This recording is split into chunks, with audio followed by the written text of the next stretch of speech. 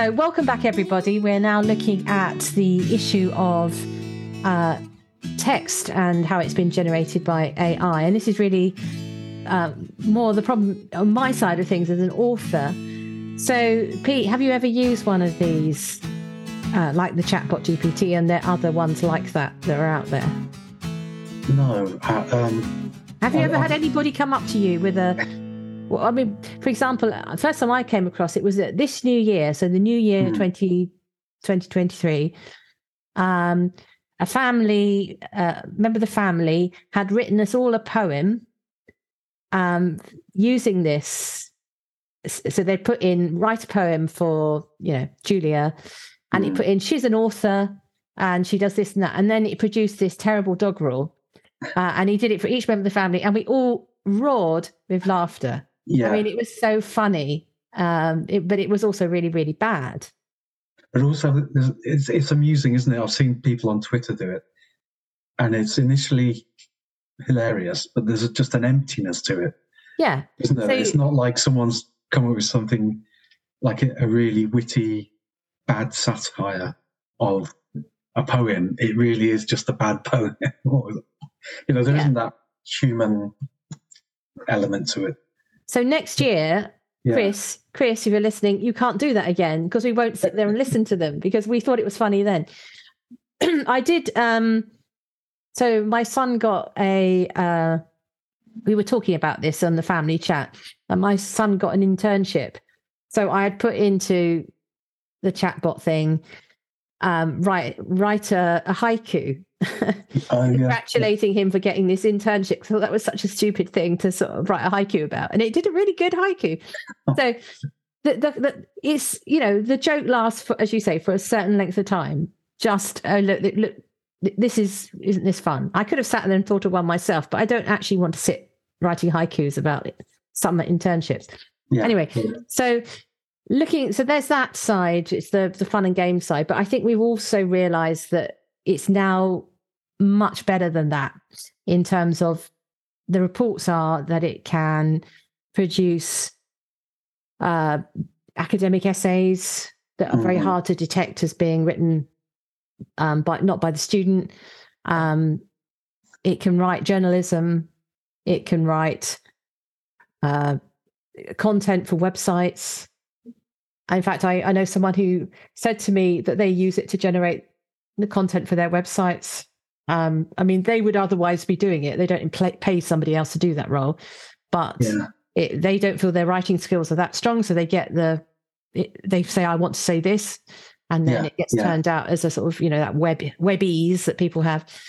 And then more recently, there's been, if you imagine the tide coming into where I stand as an author, nibbling at my toes is this idea that people could write books and stories. And the two articles that caught my eye about this was the announcement by one of the big sci-fi publishers, I think it was Orbit, said that they've closed, they're closed to open submissions because they were getting so many AI-generated submissions.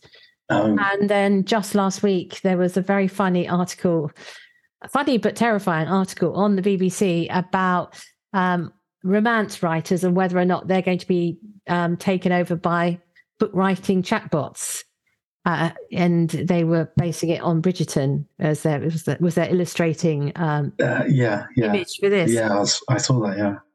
So I got worried. So I thought, okay, let's go and find out. So I went over to Chatbot GPT and I thought, okay, write me a short story in the style of Jane Austen. Okay. What I got back was terrible. It was basically a really short summary of Pride and Prejudice. It didn't even bother to sort of change the names. It was just Elizabeth was going for a walk. I mean, it was just totally rubbish, utterly uninspiring. And I thought, okay, deep breath. Write a short story in the style of Julia Golding. Now, that is quite tricky because I've got lots of different things I've done, but I thought, let's see what it comes back with. What it came back was so generic and so thin that it was no more me than it was anybody else Mally Brackman or anybody else writing at the moment in my sort of English speaking culture.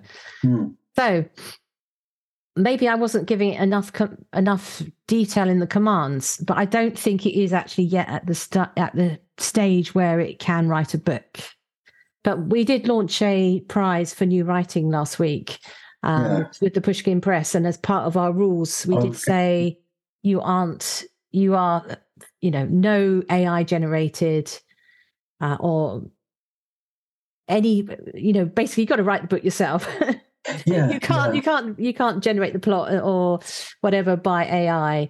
You're allowed to spell check and things like that, but you're not allowed to get some other, that doesn't qualify. We want you to actually write the book. So I'm sure that competitions and publishers will have to have this in mind. But let's look at this. So I've been using AI generated images for sort of web presence, that kind of, ephemera. For you, say you wanted to write a biography of yourself for your website, and you know that a chatbot GPT can do it for you, would you be tempted to go across and cut and paste from putting in a simple command, leave it to run for 30 seconds? Well, there's two elements is that I'd like to write it myself, but also my partner's a kind of copywriter. So she probably, whatever I write, I pass over to her anyway, for me personally, it wouldn't be necessary. But I guess if you've got a business, if you just got we've got friends who are several kinds of small businesses. If you're busy, you just want to press something, go away for lunch, come back and have something you can just put on your website. It kind of makes sense to do it, doesn't it? You don't want to kind of have to hunt down a copywriter and pay them for an afternoon's work when you could just press a button and get something that is going to pass muster, because the website isn't your main focus. You just want to advertise your business. So a chatbot's kind of description of you is. I also think perhaps people are so used to templates and things on the internet now and formula that they're not really going to have an issue with seeing a chatbot's kind of bio of somebody. It's just what things are like now. I think it's creative people who go, oh no, we want to have our own voice. But lots of people just want to, if you've got to go out and work all afternoon, you just want to push a button and get in your van or whatever. I think there are places where, let's talk about the positives, where, so for example, we've all done the thing where we've read instructions for something that's come from abroad, and the translation has been a really terrible Google Translate equivalent where it makes no sense at all. I can imagine there is an improvement in communication that this allows for people who are saying, write me a set of instructions or a recipe. These are the things that need to be in it, or even having it in the original language and saying, translate this and put it in good English. I mean, I can imagine that is going to do a better job. Yeah. So those sorts of communication aspects. And also it helps people who do find it difficult to write and perhaps have dyslexia or something, where they know what they want to say, but for me, it's super easy to write 500 words, but for them, that might be like, running a marathon. So they would say, it's all right for you, but for me, it's really helpful. I can make a good impression, or I can write a good speech for my, my presentation or whatever. Well, I mean, my partner gets, people ask her to do their personal statements and things because, when they're 18, 19 or whatever, looking for work, and she can create something that works well in the environment that they're going into. She can tailor it. It's not a formulaic piece. It's taking account of them because they're friends and she knows them. and she can really do a piece of work that they can go out and say, this is me. Whereas a chatbot's not going to be able to do these kind of really just subtle. I mean, as a writer, you know that this language is drawing on very subtle concepts really all the time, isn't it? And little references and emphases and things like that. Whereas I think I can imagine chatbots. I'm not sure. I'll have to give it a go. I'll have to kind of come up with I'm working on it. I'll have to see. I would encourage people to go and actually try these things out to see what is going on, because I think so let's look at the issue of, I think it's wrong in the same way as ripping off somebody's style who's got copyright is wrong. I think what's wrong in generating text is when you are pretending to have knowledge that you don't have. So if you say, write me a GCSE essay on Frankenstein, referring to these sources, that information hasn't gone into your brain. And it's also not being filtered through. Part of learning is actually adopting an idea for yourself. Not getting, otherwise it's basically cheating. It's getting somebody else to write it for you. The fact that it's an AI writing it for you that really is less important than the fact that you haven't thought. You've done none of the thinking, because education is about the thinking. So that's clearly wrong, and they need to have a way of stopping students thinking it's a shortcut when really what they're doing is they're not making the journey at all. It's not a shortcut if you're not on the journey. So no, that seems quite clear. The issue of, is this going to be, would it be something which can write a novel? I think there's a bit of a misunderstanding here. So I can understand how Orbit got fed up with seeing all these submissions, but I doubt any of those submissions were actually of any quality. It's just they got a load of dross coming through. So, for example, to say that you think romance novels are formulaic is to misunderstand romance novels. So Julia Quinn, the writer of Bridgerton, her novels are actually social comedies. Yeah. And there is a structure and a formula in the sense of it is usually boy meets girl, though not always in romance, obviously. Boy meets girl, series of incidents, and then usually some sort of a happy ending. But that is the sort of, like, just in horror, you have a formula. In the Western, you've got a sort of expectation. But there are so many different ways of interpreting that it's the characters she creates in each of the books which tells a different story. So, and in the romance genre, it goes all the way from historical to contemporary to thriller. It's not as if it's as easy to mimic as people think, because unless you care about characters and interrelations, it is a genre which particularly matters that you understand how feelings work. It's the most deep-rooted human story that there is, isn't it? And also, you will get loads of cliches. So I would quite like I'd quite like to be able to use chatbot GPT to say, please eliminate any cliches in this passage. So the square jawed or the flashing eyes or whatever it is. I can imagine finding a use as a writer for just checking I haven't fallen into white as a sheet and all those other cliches that you tend to reach for when you're feeling lazy. Yeah. So to be a bit like an editor on my shoulder saying, hang on, that's lazy writing.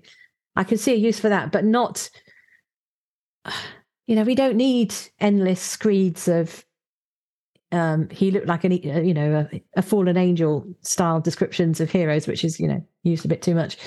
But I don't think, because there's no person or understanding of feelings behind it, I don't think it'd be interesting.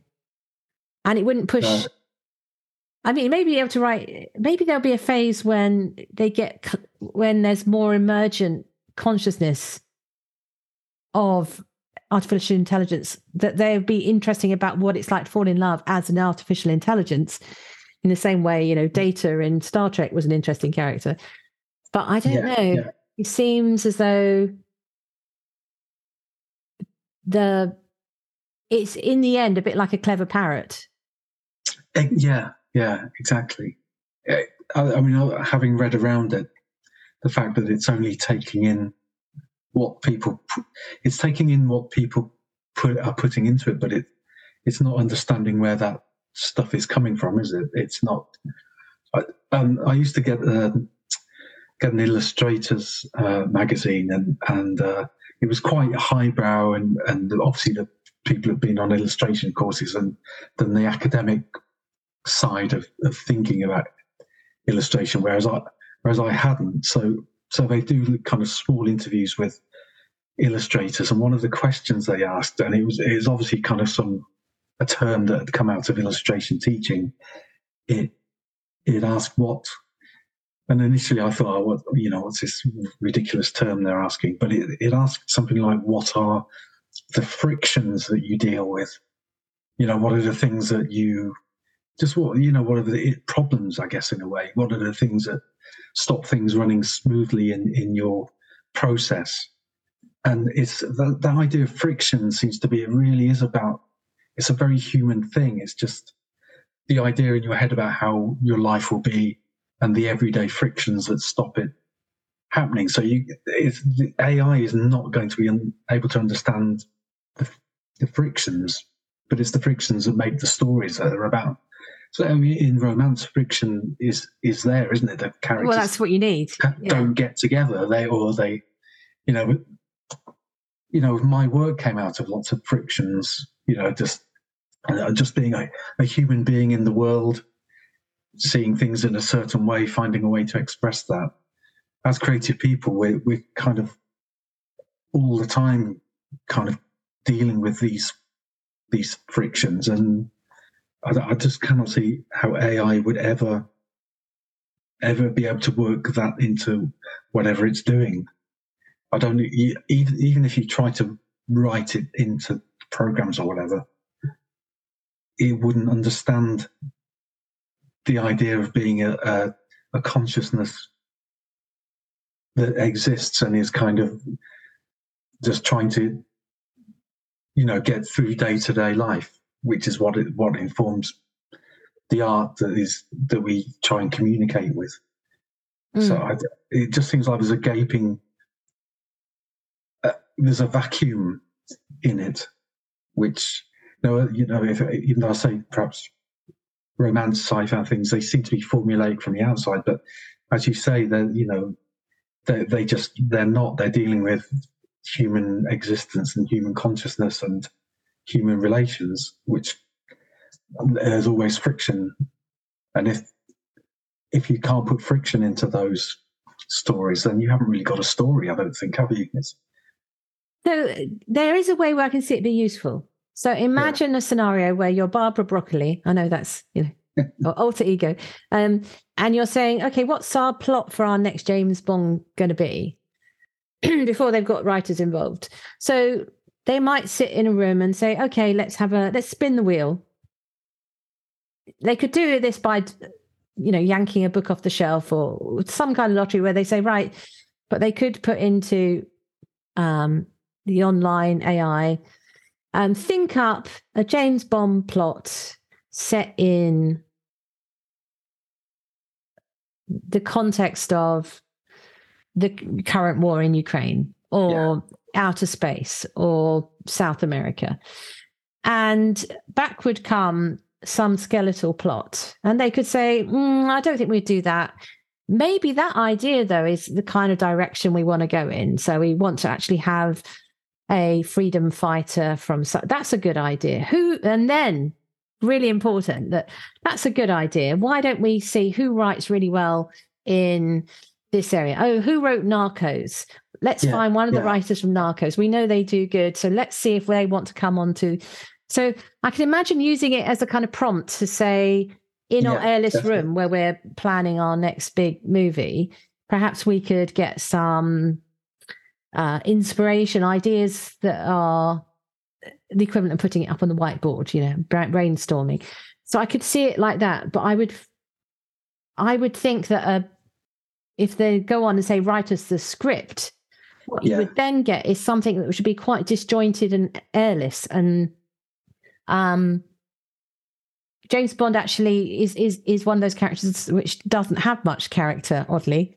So he might do better than many other characters, but it would still feel like a puppet moving through a series of events. But he works as almost like a blank. With it's odd. He's kind of a blank character, but with lots of charisma that people put onto him. He is an interesting example. He could be generated by AI. I kind of feel they put the concept of their own charisma onto him, and that's why I love it so much. Yeah, and that's why the actor is able to inhabit that role. Yeah. Yeah. So I think that in the same ways as a writer, I don't think, I can't break the loom. I can't break the AI is there. And I can see how it might, in the same way as the images inspired ideas, I could see it doing the same for people looking for ideas. I think that, like you were saying, there's a lack of feeling and warmth and content underneath it that means that it's barren in the end. So any place where you want something to be looked at and understood as a cultural, the music rather than muzak, we should not be reliant on these tools. We should, if they're there at all, they should be at some sort of support to the creative level, not being the creative.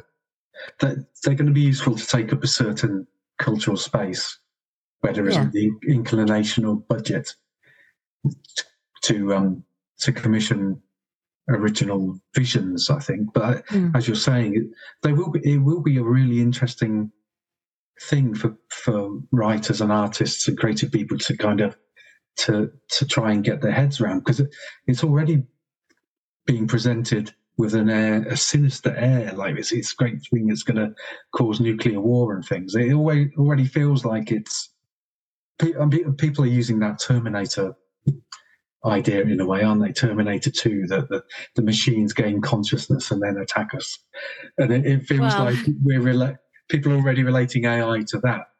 And I wonder, it feels like it's going to be a really fruitful thing but only if people come to with their human reactions, this great sinister presence in our lives as it's being presented. So in terms of what we're trying to do at the Oxford Centre for Fantasy is I've got a sort of outline of a policy which I'll run by you to see if you think it seems fair. So we will continue to employ illustrators and designers, because the other part of this are designers who may be using photographs and other assets to design things. We'll continue to pay and employ them. But we will also make use of AI assets where it's sort of things which we wouldn't be paying someone to do otherwise. There wasn't a budget for that it's just the stuff that makes things pretty. In the same way as we use the Canva or whatever to design things, we'd use it like that. But we'd continue to showcase and celebrate illustrators, particularly for being humans of different visions. Same goes with the sort of text base. I personally won't be using ChatBot GPT to write content, but if somebody wants to generate a social media post, I'm not going to worry about that because it's social media.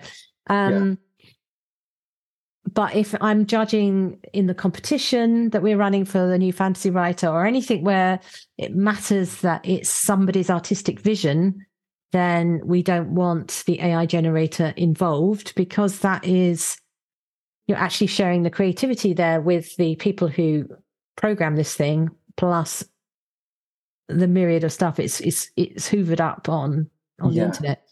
So try and have a sort of sense of let's continue to celebrate artists and employ artists. Let's celebrate writers and reward writers, but also be aware that we can't do a King Canute because the tide is coming in. There's got to be a place in the ecosystem where these things are being used. Does that sound kind of fair as a policy. Yeah. Absolutely, yeah. It isn't going to go away, but it's something I think it's something people will have, like going back to that friction idea, they're going to have really interesting responses to it. It's as human beings, we're going to tell each other stories about this new element in our environment. So, and as human beings, we're going to use the bits that we want and forget about and going to pirate a few, or record a few mixtapes, which I seem to remember was a thing when back in the day in the 80s. It was all. So as a bit of fun at the end, Pete, when we've been talking a lot about creating imagery, I always ask my guest, where in all the worlds is the best place for something? And that means all the fantasy worlds. If you had to go and be a fantasy illustrator, perhaps a children's book illustrator or something like that, in any of the fantasy worlds that you've come across, where would you like to go? I'm not sure if the Dr. Seuss world counts as a fantasy world. Oh, yeah, why not? I mean, you can imagine transform yourself into a cartoon in that world. I don't think I wouldn't get much illustrating done. It would be just too bizarre watching things. You could be in a little corner drawing everybody. Oh, that's nice. That made me think of the Richard Scarry world. How busy they are. You could be a little person drawing in a corner. I was thinking of one place that'd be quite interesting to be in would be Inkheart, the Cornelia Funke books, because there you've got this thing where if you read something out loud, it comes to life. But I'm wondering about an aspect of being able to draw something and it coming to life. That would be fun. And where you could actually have a fantasy world where something comes off the page. I think I'd like to go there. Yeah, that would be... that sounds like a fable in the making, doesn't it? Yeah, no, I've just copyright that idea quickly. Yeah. Oh no, but AI's heard it, so they're going to hoover it up, and it'll be in someone's story next. I wonder if being in the AI world as a human being, I wonder what that would be like. Seeing all this, yes, just trying to make sense of it actually within it. I'm not sure. Yeah. So, and also just to celebrate craftsmanship, is there one illustrator that you think we should go and have a look at? You mentioned several whilst you were talking, but who would you say this is a really inspiring illustrator? A contemporary illustrator that I really like is Steve May. He's just got books out with... He's got a book out with about Vikings at the moment. He's just got this really dynamic style. I think he seems to have come out of those early 80s comics that were just daft. The weekly comics that were just full of silliness that Viz eventually started taking the mick out of. I really like it. I look to his work to kind of keep a dynamism in my own work. I really like him. And so I would say for in this sort of idea of what sort of text writer would I recommend is, I don't know, I mentioned this before, but there was a book by Michael Ende called The Never-Ending Story, which then did become a film. But if you look at the actual book and find one of the early editions, what he does there is he draws your attention to the actual writing by having green and red typeface for the different worlds you're in, and illustrated illuminated letters and vignettes. So the actual book I remember adoring, the actual physical book. It's a great story too, so I would recommend going and having a look in that and just enjoying really original vision through text and how it draws you into the story. So that's my tip. So thanks, Pete. Thanks very much for helping me think this through. And I think this is, the tidal wave is sweeping over us both. Let's see if we can emerge on the other side. I wonder if we'll be having a podcast in 5 years where we're all in a... all these AI taken over. Yeah. I imagine it'll be much the same as it is now. Thank you. Human inspiration everywhere. Thanks for listening to Mythmakers Podcast, brought to you by the Oxford Centre for Fantasy. Visit oxfordcentreforfantasy.org to join in the fun. Find out about our online courses, in-person stays in Oxford, plus visit our shop for great gifts. Tell a friend and subscribe wherever you find your favourite podcasts worldwide.